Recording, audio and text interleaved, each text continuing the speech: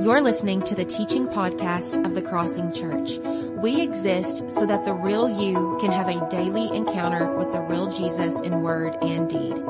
For more information about our church, visit crossingparagould.com. Well, good morning, guys.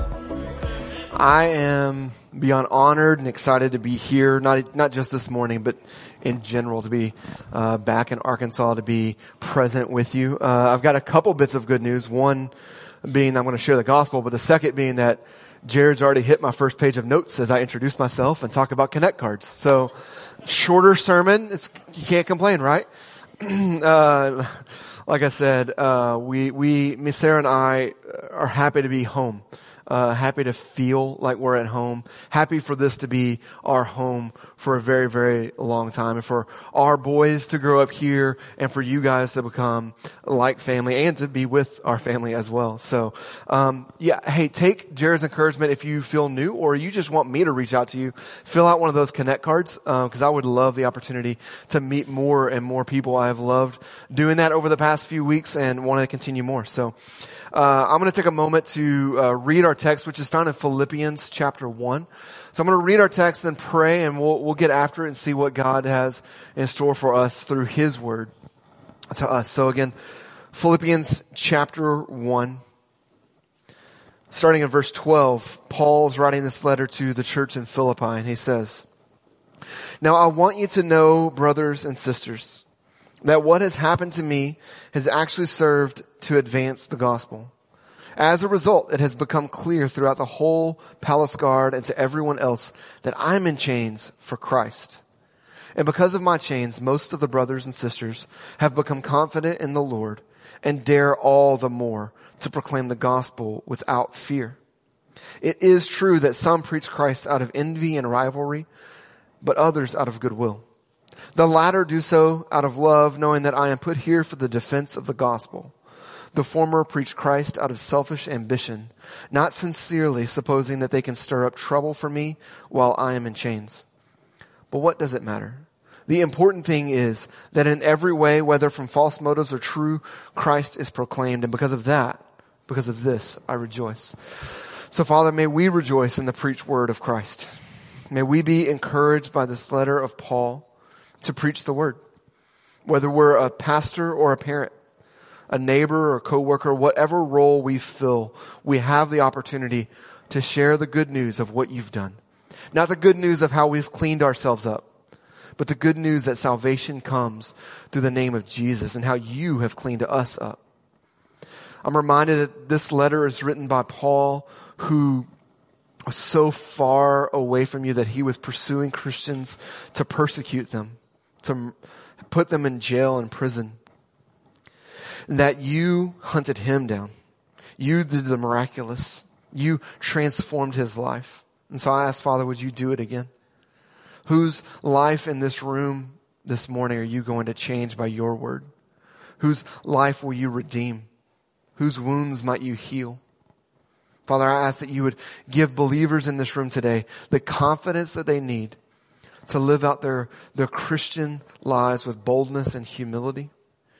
Would you reveal yourself as a loving Father to anybody who does not presently trust in your name? Show them that you're waiting for them to turn to you, not so that you can scold them, but so that you can embrace them. Father, I need your Spirit to do the work this morning because my words can do nothing without your power. It's in Jesus' name we pray. Amen. So as we've said, I'm new. Look forward to meeting you. You've all probably heard about the importance of making a first impression be a good first impression, right? Because your first impression can't be redone again. So if you start off on the wrong foot, it's just not going to be good from there on out. So I apologize to everyone in the room who my first impression is going to offend you. But I have a statement I got to reveal about myself, and it's going to reveal something about you. And you might not like me because of it. I'm a dog person. I'm not a cat person. Don't understand cat people. Don't understand cats. Don't understand you if you're a cat person. And I'm sorry, we're going to start off on that wrong foot, but that's just the way it is. I'm a dog person. I would even align myself with a pope one time, who Pope Gregory the IX is said to have once said, cats are instruments of Satan. So if you're a cat person and you trust the Pope, maybe you should change your life. Now I will say that last year during COVID, during lockdown, Kansas City was locked down for a while. I did what most of us probably did and just scrolled through Instagram endlessly. I came across an Instagram account that revealed something new to you that you might not know exists every day. And so there was one day last summer that they revealed to me about these islands in Japan. They're called a Cat Island, affectionately. I think we have a photo of one of the cat islands. And so this island is overrun with cats. The current estimations are the ratio of cats to humans is 36-1. Can y'all imagine me up here preaching with 36 cats around me? Like that would be nuts. Imagine if there was 36 cats for every one of you in this room right now. I mean, that'd be like 5,000 cats in the room. That's just insane. Now, there are only 6 human beings that live on this one island. But that's like 200 cats. Like, how did the Golden Girls get 200 cats? Like, I don't understand. So what happened was a consequence of the Japanese government's strategy to combat a rat problem. See, it's a fishing harbor, and if like me, you've only ever seen fishing boats on movies and never been one on yourself, apparently they have rats pretty often. And so this fishing harbor was overrun with rats. So how do you get rid of rats? You get cats. And by the way, I hope nobody in here is a rat person. We have nothing in common. At least I can relate to a cat person a little bit. So they introduced cats. Cats, hey, they do their job, right? They rid the island of rats. Good job, cats. However, the cats just kept reproducing over and over and over. And now the island is overrun with cats. So they had a consequence, right? They introduced cats, and the consequence is the rats are gone, but the unintended consequence is now there are more cats than they want. So, this morning, we're going to see that there are consequences to sharing your faith. Some of these consequences are what is intended, and some of these consequences are unintended. We're going to see that God can and will use any circumstance for the advance of His gospel in the world and in your lives. As we walk through these few verses in Philippians, we're going to walk through in 3 phases, 3 consequences that we're going to see. First, you'll see that you may suffer negatively if you share the faith. If you share the gospel with people around you, you may suffer negatively. We're not going to sugarcoat that. Secondly, we're going to see that if you share the gospel faithfully to the people around you, you may see the gospel advance among non-believers. You may see it work. And third, if you share the gospel faithfully with the people around you, you may see the gospel advance deeper among fellow believers. So turn with me again to Philippians chapter 1, verse 12. We're going to start reading. Now I want you to know, brothers and sisters, that what has happened to me, stop. All right, first we got to answer, what has happened to Paul? You don't got to be a Greek scholar like Sir Adam Breckenridge. You don't have to know the original language or grab a commentary. Just look up a few verses. Verse 7, Paul explains to them that he is in prison because of the gospel. How many people in this room have been in prison for the gospel before? There's some debate about which time this is for Paul in prison. It, could have been here, could have been there. A lot of people believe this is when he's in Rome on house arrest, but where he's at and when it is really doesn't matter. And in fact, the fact that Paul was imprisoned multiple times for the gospel only highlights this first point more, that if you share the gospel faithfully, you may suffer negatively for that. This new religion, this new Christianity, this new way was still being evaluated by the Roman government to see if it would be an approved religion like Judaism or if it would be considered traitorous to Caesar. You see, the exclusive claims of Christianity were and still are countercultural. They were the opposite of what was socially acceptable. So that led Paul to being beaten. He was harassed and followed by some Jewish leaders. He was imprisoned and would eventually lead to his death. There are certainly negative consequences to sharing the gospel. You see, this gospel is not some prosperity message that says, hey, once you jump on board, once you get on our team, God's going to put some money in your wallet and give you a brand new car. That's not what this gospel is. This is the same gospel that we see in John 15, where Jesus says, Hey, if they hate me, they will hate you.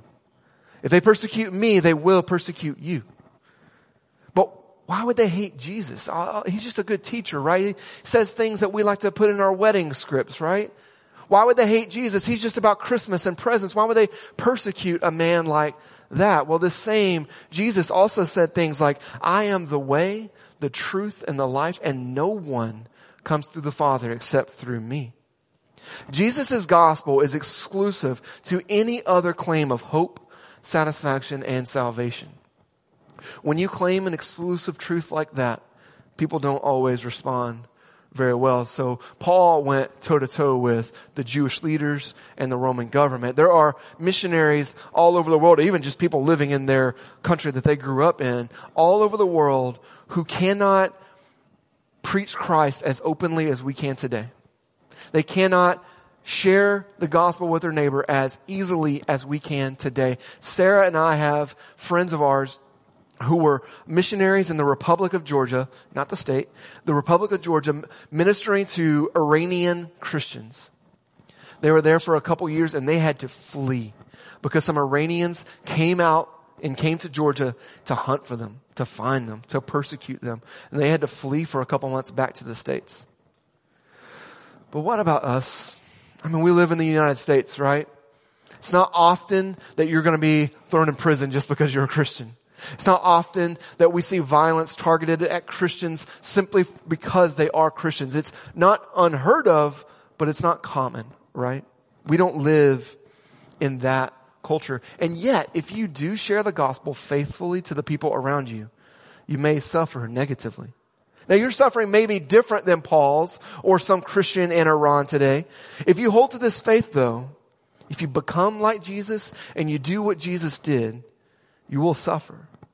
This could look like you getting passed up on for a promotion at work because you won't work the back channels to manipulate your position to get that promotion. It may look like you being ostracized because you're not joining in on gossip wherever that may happen. It may look like classmates joking at your expense because you won't join in the party scene. Now, all of those examples are just moral things you can do with or without Jesus. So it could also look like you being harassed by your neighbor because you won't share the gospel with them. This may look like you deciding to move to the bad side of town because you care about the people there hearing the gospel and seeing someone live with them faithfully. If you share the gospel, you may suffer negatively. Now, I imagine, though, if that's you and you are experiencing those things, you may still feel like, oh, shucks. It's not the same.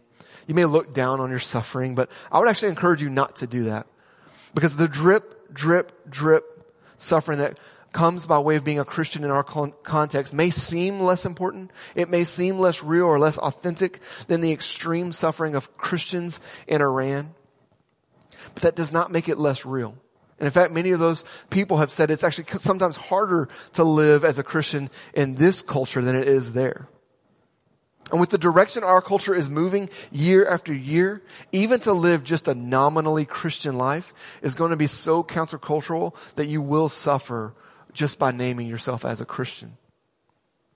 And hear my voice here when I say this. This is very important. Just because we don't live in a culture where you're going to suffer just because you say you're a Christian, just because you're not going to be ostracized by your family because you name yourself as a follower of Jesus, does not give you permission to seek out suffering, does not give you permission to wield the gospel as a weapon against people to make yourself feel self-righteous because you have now suffered for Jesus. You see, Paul suffered simply because he proclaimed the gospel. Yet what he says in his letters is his hope is that the gospel would be a sweet aroma of Christ. That would be it to the people, right? For a couple years, my sister-in-law lived in my house and she bakes wonderful, wonderful things. And I would walk in my house and smell bread or cookies baking. That's what Paul's going after. He wants the gospel to be that, not to be something that will make people go after him. He wants the gospel to advance among unbelievers. And so, let's continue in chapter 1. I'm going to start again. Verse 12. Now I want you to know, brothers and sisters, that what has happened to me has actually served to advance the gospel. As a result, it has become clear throughout the whole palace guard and to everyone else that I am in chains for Christ. So this is where the unintended consequences come into play. Paul was imprisoned because of the gospel. He's got Jewish opposition to the gospel. And so that's why Paul is being questioned in front of governors of Caesar. The Jewish leaders are trying to shut Paul up the same way Paul tried to shut up other followers of the way in the beginning of Acts. And yet all that they really did was give him a new platform to continue proclaiming that gospel to a new people. Paul used his circumstances, which were bleak, as an opportunity to preach the gospel, and the gospel spread like wildfire among unbelievers. You see, Paul has this otherworldly perception of what's going on in the world, that without fear, he can proclaim the truth of the gospel in the face of adversity.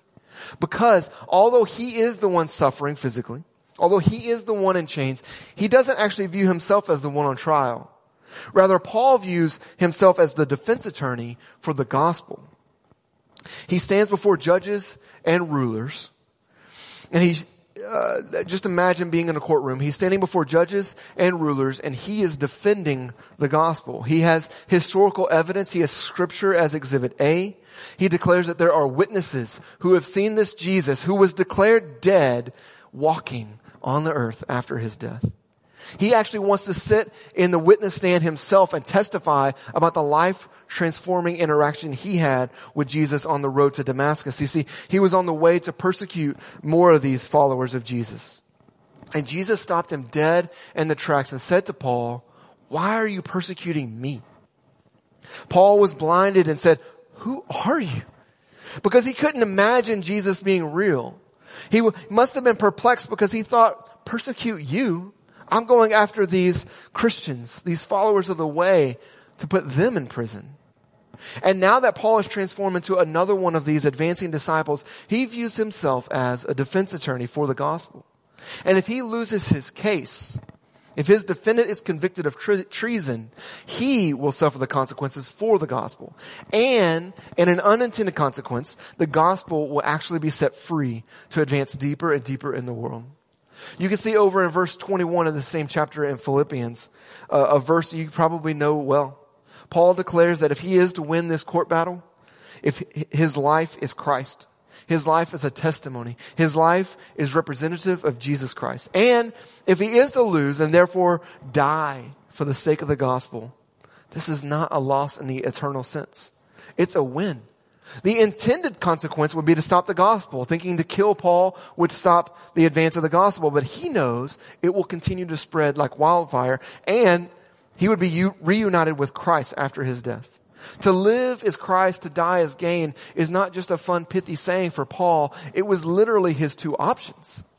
It's not a hypothetical situation. He was either going to live and continue living for Christ or die. Now I'm going to jump around just a bit. But in Acts 28, I'm going to read a bit about Paul's interaction with the Jewish leaders when he first got to Rome. One second. You see, Paul was in the area, and he decided he was going to go back to Jerusalem. And all the churches were like, "No, please don't. They're going to arrest you." And he says, "That's fine. I'm still going to go." And he goes back to Jerusalem, and sure enough, they arrest him. They put him in jail. They put him on trials, and the Romans don't see anything wrong with him, but the Jews just keep pressing on. And he has this right as a Roman citizen to say, "I want to appeal to Caesar." And so now they've taken him back to Rome. And he is in Rome, and before he's seeing any governor or judge, he's asked to speak with the Jewish leaders that are there in Rome. And so, Acts 28, verse 17, like I said, I'm going to skip a little bit, but here we go. 3 days later, he called together the local Jewish leaders. When they had assembled, he said to them, "My brothers, although I had done nothing against our people or against the customs of our ancestors, I was arrested in Jerusalem and handed over to the Romans. The Romans examined me and wanted to release me because I was not guilty of any crime deserving death. The Jews objected, so I was compelled to make an appeal to Caesar. I certainly did not intend to bring any charge against my own people.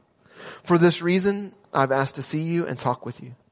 It is because of the hope of Israel that I am bound with this chain." The Jews said, "We want to hear what your views are." And they arranged to meet Paul on a certain day and came in even larger numbers to the place where he was staying. He witnessed to them from morning till evening, explaining about the kingdom of God, and from the law of Moses and from the prophets, he tried to persuade them about Jesus. Some were convinced by what he said, but others would not believe. So you see, the Jewish leaders all throughout Acts, the Jewish leaders that were in Jerusalem, are attempting to shut Paul up. But in an ironic twist of fate, their adversity is his advantage. Instead of him being silent, Paul found new ways to preach to new people. In trying to shut up the gospel, they gave it the platform it needed to expand across the Roman Empire. In putting Paul in chains, they let the gospel out of the cage. The gospel did not advance despite adversity, but rather the gospel advanced because of and through adversity. Because you see, Paul did not back down. He continued to preach. But let me ask you, is that true of you and me? I feel like we're more likely to be the ones acting like the gospel is chained up when it is not. We keep it hidden away out of fear of the consequences of aligning ourselves with it or the shame of what that means about us. When we're hit with adversity, I feel like, at least for myself, I'm quick to lay down. Or even still, I'm guilty that more often than not, I'm not afraid of the consequences of sharing the gospel. I'm just more attracted to comfort and pleasure in other things. I make excuses. I'm too busy or I'm too tired. Because I'm not comfortable going to a people I'm uncomfortable with. With the platform given to Paul, he used his circumstances to proclaim the good news. So let me ask, what circumstance are you in right now where you simply want to complain, where you want to cry out to God and ask, why am I in this situation right now? Why am I still in this job? Why am I still in this house? Why am I still in this relationship? Pause for a moment and think, is this a place right now where I could be sharing the gospel faithfully to the people around me? Is this a place right now where God has ordained me to interact with someone and they could interact with Jesus? Do you think, man, if I was just in a position of leadership in the church, then I'll start sharing the gospel? Why don't you start right now? Man, do you ever think, if my neighbor brings up Jesus explicitly, then I'll tell him a Christian? Well, odds are they're never going to do that. They might not even know you're a Christian if you're not bringing it up explicitly yourself. A lot of people say, and I'm guilty of this myself in the past, I just want my conversations with non-believers to come up organically, right? I don't want to push. I want it to come up organically. Do you know how farming works? Farmers work hard to tend the soil, to de-weed, to plant seeds. I have a photo here of an organic biodynamic winery that Sarah and I went to a few years ago out in California. They work hard to get their crop. They are not allowed to have a chemical on their property whatsoever. So they have to use nature. They have to use sheep to fertilize and eat weeds. They have to work their tails off to get the fruit. They certainly don't sit back, look at their hills and say, come on up. That's not how organic farming works. They have to work at it. So when you want to have organic conversations, you have to work hard at it. You have to plant seeds. You have to tend the soil. You have to water it. You have to have gospel conversation starters ready. As we saw earlier, you may suffer for that. Your neighbor may begin to joke at you, persecute you, kick rocks in your grass. But I can say that God can also use that as an opportunity to advance the gospel among non-believers. God can and will use any circumstance for the advancement of the gospel in the world and in your heart. As you share the gospel with unbelievers, that message will continue to transform your own heart. And as you share that gospel with unbelievers, bring along fellow believers. And that message will continue to transform the hearts of Christians around you. So let's look one more time at our text starting in verse 14 this time. Paul again writes, "And because of my chains, most of the brothers and sisters have become confident in the Lord and dare all the more to proclaim the gospel without fear. It is true that some preach Christ out of envy and rivalry, but others out of goodwill. The latter do it out of love, knowing that I am put here for the defense of the gospel. The former preach Christ out of selfish ambition, not sincerely, supposing that they can stir up trouble for me while I am in chains. But what does it matter? The important thing is that in every way, whether from false motives or true, Christ is preached. And because of this, I rejoice. Now you might think that seeing another Christian be persecuted for their beliefs would quiet the other believers. That's at least the intent by the Jewish leaders. They want to quiet everyone else and push this down. You would think that they would see the negative consequences and go into protection mode, because we do this a lot in life in things that don't even relate to faith.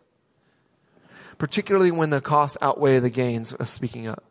I'm sure that there were Christians in Rome who were intimidated. Heck, the Apostle Peter, the night Jesus was betrayed, denied Christ 3 times out of fear. So I'm sure there were Christians in Rome who were intimidated. But some, and Paul actually says most of the brothers and sisters were actually emboldened by seeing Paul defend the gospel. They weren't shaken to fear because he was in prison, but rather they were inspired to live boldly as well. They were emboldened as they heard Paul preach to the Jewish leaders in Rome. They were emboldened as they heard Paul defend the gospel in front of governors and leaders of Caesars. And I'm sure they were emboldened as they probably heard Paul intimately, one-on-one, share the gospel with his prison guards while he was there. It can be extremely encouraging to not only hear of someone sharing their faith faithfully in their daily lives, but also to be brought along with someone and see that happen in practice. I can say, as a new pastor on staff, it's actually the lunch I had with Adam and Jared back in March, that I was so encouraged by seeing how Pastor Jared actually interacted with a waitress that we had there, was able to quickly get to her heart. That's a person that we most often just look as a servant. We don't even look them in the eyes. They say their name when they come up to us and we don't hear it. But to look at someone made in God's image and share the gospel with them in just a moment, it's just encouraged me deeply. Now here at the Crossing, one of the primary ways you have the opportunity to rub shoulders with fellow believers, to hopefully hear these stories or walk along with someone as they share the gospel with someone, is through our missional communities. And so I would strongly encourage you to jump in a missional community. Think about how you might be advancing the gospel alongside other believers here. My in-laws actually lead or host the Next Steps missional community. So I told them, hey, I'm sending everybody to your welcome desk after the service. So if you're interested in getting in a missional community, come up to me or Jared or go to the welcome desk after the service and ask about how you can get involved. All right, commercial over.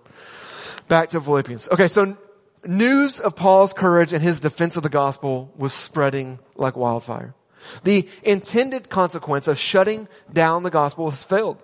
And another unintended consequence is not only that unbelievers were now hearing the gospel as he defended it, but other believers were becoming more bold to also now speak in Paul's absence. Paul rejoices at the end of this section because his life's purpose is to see the gospel advance. His life's purpose is not to be the center of attention or to be the most eloquent preacher in all the land. His life's purpose is to see the gospel advance. And you can see that in this text that in any and every orthodox way, Paul desires to see the gospel proclaimed, and that's what's happening. Now, we also see that there's some division. Paul shared that there are some Christians in Rome who are preaching with a motivation to add to his pain for some reason. They thought that Paul would be saddened or enraged that they're getting the opportunities to preach instead of him. It doesn't say that these preachers are like elsewhere that he calls false teachers or enemies of the gospel. Rather, these must be ones who are preaching the same message he preached, but with bad motivations. Something none of us are ever guilty of. Different preachers are not competition to Paul. Different churches here are not competition to us. So the intent to hurt Paul by preaching the gospel is nonsensical. Paul does not scold them here for preaching with a selfish ambition. And yet, if you look over in chapter 2, he does desire their ambition to change. This is evident by his exhortation to the Philippians to do nothing from selfish ambition or conceit. And that would include preaching the gospel while Paul's in prison. That rather than bringing attention to yourselves, he wants to encourage people to bring attention to Jesus. This certainly is a message for preachers in our day and age, but it's not exclusively for them because you see, Paul does not say most of the preachers have become bold to speak. Rather, Paul says most of the brothers and sisters have become bold to speak the good news. And so that means you and I are both on the hook. Every single day, God gives you an opportunity to take the platforms He gives you, to take the gospel to the nations and to your neighbors. So be emboldened, be encouraged by Paul's testimony here. Remember in Acts 28, he shared with these people who were opposed to them, and some of them believed. Pause again and reflect on those difficult circumstances that you're in right now, where you want to check out, where you lay awake at night lying in your bed dreaming of how things could be better if you were really in charge. If God is calling you to live faithfully there, won't you do it? Maybe He's got you where you are right now because you keep crossing paths with some person who needs to hear the gospel today. Can you imagine how He might transform someone's life? Can you imagine how He might transform your life through your faithful proclamation of the gospel? You see, Jesus is worthy of your efforts. You may not be a preacher, but you can proclaim the truth of the gospel. And when you do this, do it out of a godly ambition, not selfish. Not to gain attention for yourself as some amazing evangelist. Not to gain approval from God, but to demonstrate that your approval comes from God through Jesus Christ and what He has already done for you. From whatever platform you are given, proclaim the truth that 2,000 years ago, it looked like Jesus was going to be stopped when He was arrested, beaten, and strung up on a rugged cross. It looked like they were going to put an end to this rabbi. His charge was put on top of the cross that He was being charged for claiming He was the king. They thought they were killing a false king. But He was a king unlike any that had ever existed because He could not be defeated by death. Death was actually His tool to defeat sin. Because they intended to stop this movement of people following Jesus by killing Him. But what they accomplished was another unintended consequence. You see, Jesus didn't come to lead a revolt. He didn't come to conquer Caesar. He didn't come even to overturn the religious Jewish leaders that He so often opposed. Jesus came to defeat sin and death. Jesus came to be the pure sacrifice of God on behalf of sinners, which is you and me.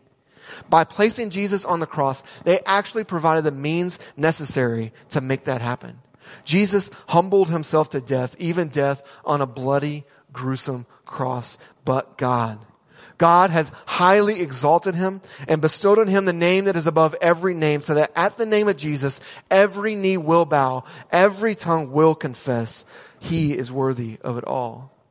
You see, the people that you are charged to share the gospel with, wherever you are, whether you're in a pulpit or watching your children at the park, whether you're in a cubicle at work or at your dinner table, all of the people that you're charged to share this gospel with will bow the knee. You actually cannot control whether they do that here or later. Your eloquence cannot transform their heart, but your faithfulness can provide the opportunity that they need to trust Jesus now. God can and will use any circumstance for the advance of the gospel in your heart and in the world. Jesus is worthy of it all. Should suffering come your way because of you faithfully proclaiming the gospel, well, Jesus is worthy of that. He suffered for you too. Should unbelievers become believers because you faithfully proclaim the gospel to them, Jesus is worthy of their affections too. Should fellow believers be encouraged and emboldened to continue to preach the word because you are doing it out in your everyday life, well, Jesus is worthy of their affection as well. And that's why every single week here we celebrate communion, because Jesus is worthy of it all. This communion is an act to symbolize exactly what Jesus did to prove Himself worthy of it all. Because Jesus is the only way to God. He is the only source of salvation, of true hope, and happiness and fulfillment. You see, like Paul was standing in a courtroom defending the gospel, you will one day stand in a courtroom before God as the judge. Satan will be your accuser, and he will have a list of charges against you. And every single one of them is going to be true. And you're either going to be standing there defending yourself with no hope of salvation, or you'll have Jesus standing there before you. Jesus saying, indeed, this one is guilty. But look at my hands. This is a receipt of payment paid for their sins. And He can be that for you today, because if you wouldn't call yourself a Christian, or you're having doubts about your claims about that right now, I'm glad you're in the room. I hope that you feel comfortable. There are so many staff and fellow members of the church here who would love the opportunity to pray with you, because this is the most important truth that you could explore. It's so important you should not leave here today without exploring it. If you would not call yourself a Christian, we don't have very many closed doors for you here, but communion is a practice that we do that I would ask you not to partake in. But use that time as an opportunity to pray to God, to ask Him to reveal Himself to you. Ask Him to show, is this true? Is this really what's going to give me fulfillment in my life? And if you are a Christian, the way we take communion here right now is with the cups that are in your seat. So you tear off the part at the top and take the wafer out. And this wafer represents the body of Christ broken for you, and the juice inside represents His blood shed on your behalf. I'm going to pray, and you're welcome to take communion whenever you feel led. So Father, we are so often drawn to pursue comfort and pleasure more often than godliness. We are more attracted to entertainment than we are to seeing you at work in someone's life, transforming them. So Father, would you forgive us for that? Would you encourage us? Would you give us a new affection for you, so overwhelming, so overflowing that we just feel like we need to have gospel conversations with the people around us? The way we see someone standing in a road with a truck running their way, we want to yell at them to help save their life. We can't make them get out of the way, but we can tell them the way to salvation. So Father, today would you encourage the hearts of brothers and sisters in this room? Thank you for what you've done for us on the cross. Thank you for your Spirit to give us the words we need when we want to share the gospel with people. Give us those opportunities. Make us aware. Give us a hyper awareness this week of where we can have the opportunity to share your gospel. It's in Jesus' name I pray. Amen.